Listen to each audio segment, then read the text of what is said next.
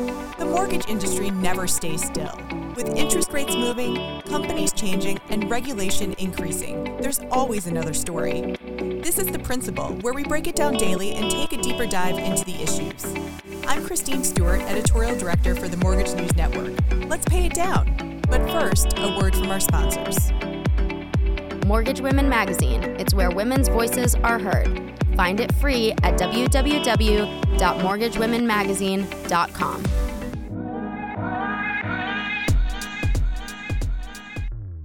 In an uncertain market, it can be easy to cling to what you already know and have a negative attitude. But some industry experts are recommending embracing the unknown. Welcome to The Principal. I'm Sarah Wolak, staff writer for National Mortgage Professional. I sat down live at the New England Mortgage Expo with Michael Oddi, Chief Marketing Officer for Velocity Mortgage Capital. Oddi offered some advice about how LOs can navigate a market downturn. Hi, I'm here with Michael Oddi. He's Chief Marketing Officer at Velocity Mortgage Capital. And Michael just got out of a talk where he spoke with originators about sales strategies for 2023. And I know you broadly gave them a spiel about finding what's right for them. Can you talk a little bit about what you recommended for them to kick off their 2023 sales strategies? Yeah, I think what's going on right now is we're sort of in an inflection point in the marketplace where things have sort of transitioning from the last 10 years into sort of a new dynamic that's going on, and brokers have to kind of be aware of that at this point in time, because the old system of low interest rates and great refis probably are going to be cooled off to where we're a little more normalized in terms of where we were historically before we got hit back in 2008. So this thing's been developing for a number of years. We all knew kind of what was coming. And what's happening right now is when you hit an inflection point like that, we have somewhat of a disruptive uncertainty in the marketplace. What's going to happen moving forward, and how are things going to change? And people are very worried about that right now in terms of where they go. And that's both on the broker level, because we talked to brokers about that. It's on the finance company level, because there's some uncertainty there. And then there's also on the consumer level, too. Everybody is sort of dealing with this disruptive uncertainty in the marketplace. And what I think is going to happen is we're sort of seeing things roll over right now to where we're starting to see interest rates drop a little bit. We're starting to see consumer prices kind of curtail a little bit. The market, from a standpoint of housing prices, has rolled over a bit, and we're seeing interest rates sort of, turning in the opposite direction a little bit. I don't think that, and it's interesting that a lot of the lenders out there, because of disruptive uncertainty, have added some margins, some sort of bonus that they can play with in their interest rates. And that means that interest rates sort of remain a little bit higher than what they normally would be.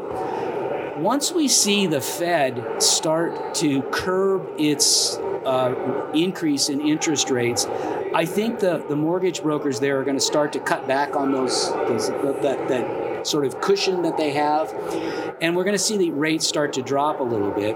And you're going to see some consumers starting to come back into the market, particularly millennials who've been looking for buying homes.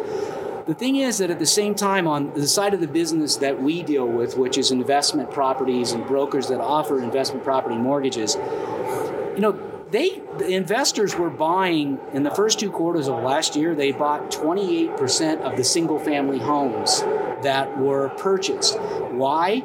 Because rents have been going crazy for a number of years now, to where they've peaked at a very, very high level. And when you have that kind of rent rise, that just fuels the growth amongst investors wanting to buy. Where was that rent rise? It was in single-family homes, because people weren't buying the single-family home. They sort of curtailed buying single-family homes. Investors came in and sort of picked up what was there.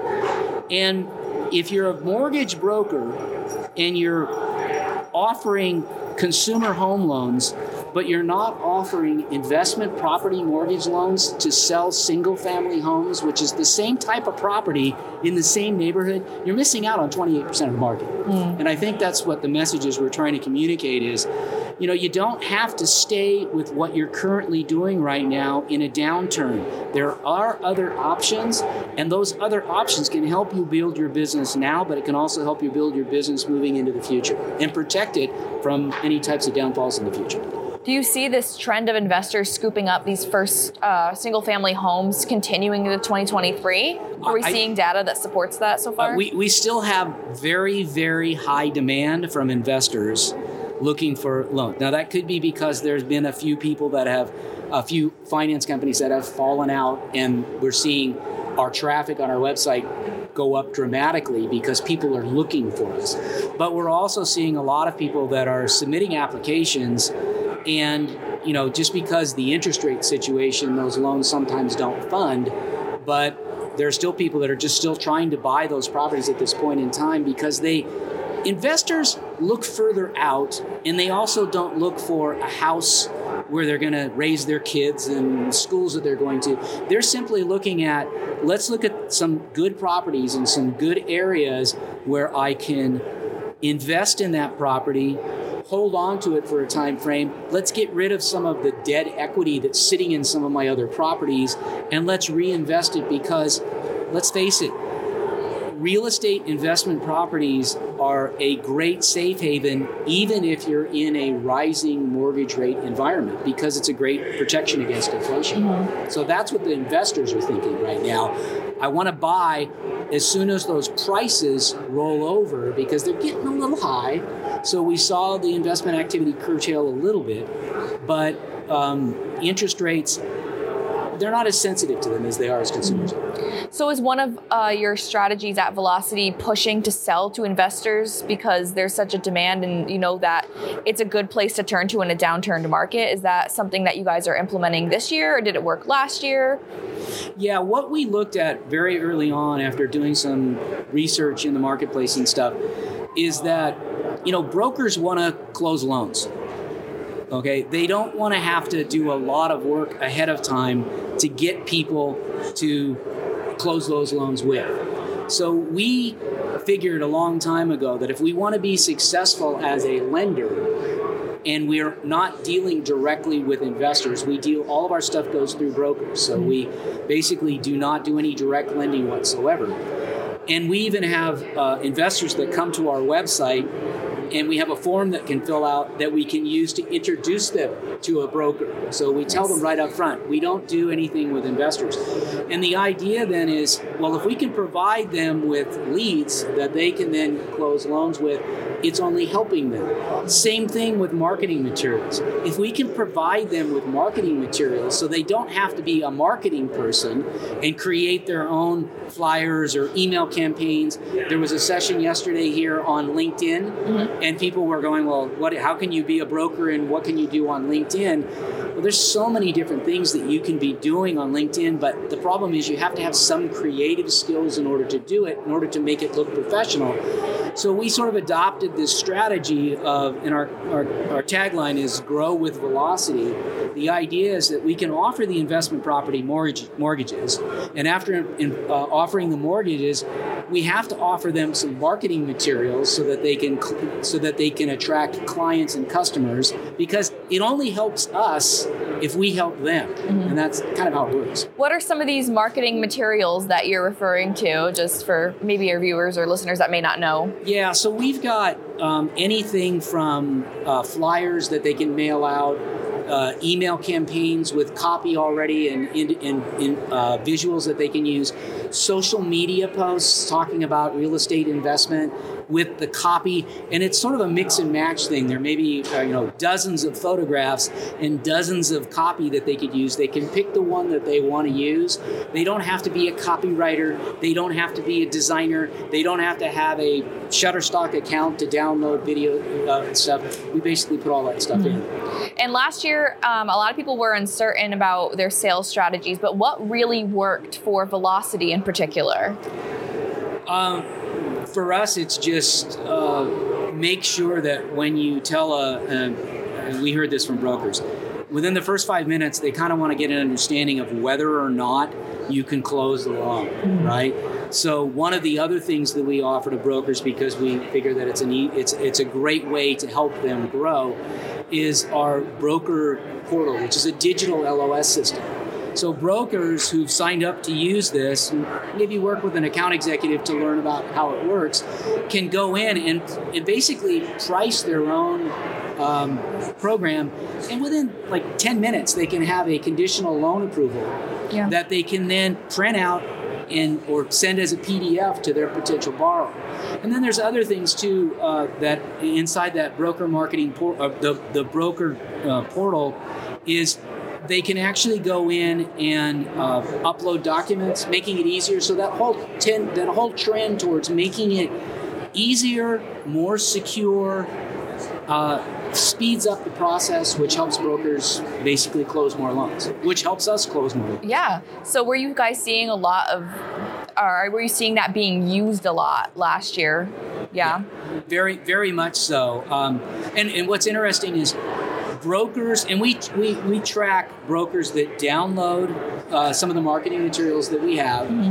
And we also track brokers that are funding loans. So we can put the two together and look and see. And we've seen that brokers who've downloaded marketing materials and are using those marketing materials from our site are closing basically 2.5 times more loan volume than brokers who are not. Interesting. So we're encouraging people to kind of go there, check it out, find out what's available. Use the broker marketing toolkit, use the broker portal to enter your loans, and we can hopefully speed up the process and get more loans closed. Yeah, absolutely. Sounds like brokers need to be taking advantage of this. Michael, thank you so much for joining us today. Thank you. Thank you very much. Bye-bye.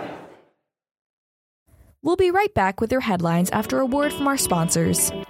The Originator Connect Network, the nation's largest producer of mortgage events, is about fostering a community founded on professionalism, collaboration, and personal and professional growth, connecting you to the story of your success. Here are your headlines for today, January 16th. The Consumer Financial Protection Bureau has proposed a rule to establish a public registry of supervised non-banks terms and conditions in take it or leave it form contracts that claim to waive or limit consumer rights and protections, such as bankruptcy rights, liability amounts, or complaint rights. In other news, homes are selling at their slowest pace since the housing market nearly ground to a halt at the beginning of the pandemic. Redfin says the typical home that sold during the 4 weeks ending January 8th was on the market for 44 days, the longest time span since April 2020. And finally, LenderClose, a Des Moines, Iowa-based financial technology company that provides a cloud-based platform for home equity lending, announced it has rebranded to Coviance. This has been The Principal, a Mortgage News Network podcast.